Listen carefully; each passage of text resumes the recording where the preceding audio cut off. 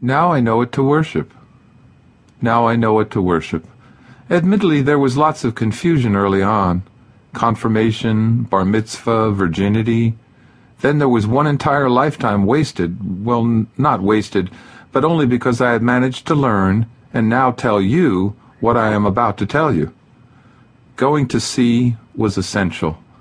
Sail or power does not really matter, but I strongly recommend sail. And I mean passage making, not hugging the shoreline, like some. Becoming a celestial navigator was invaluable, even if the sky is now filled with satellites. Back to the point. Trying to figure out what you want in a partner. Stupid question, like asking a lion what he wants for dinner.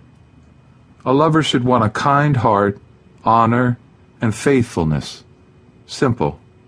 Beauty is a fool, and you are too if you fall for it alone. The pear is my favorite fruit. It is sweet and solid, occasionally with a tough skin. Slimness at the top with an anchored base. They say a pear will stay aboard a tree in a high wind longer than any other fruit because of its shape. A piece of land that is in your family for a long time is imbued with your guts. The blood and corpses that fill the land make it sacred and yours. You will often find a pear orchard overlooking a family graveyard. Why do you suppose that is? Now I know what to worship. It is not on a cross or under a funny hat. It is not through death or hiding women.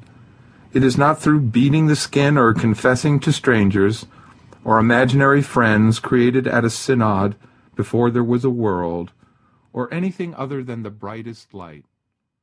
It is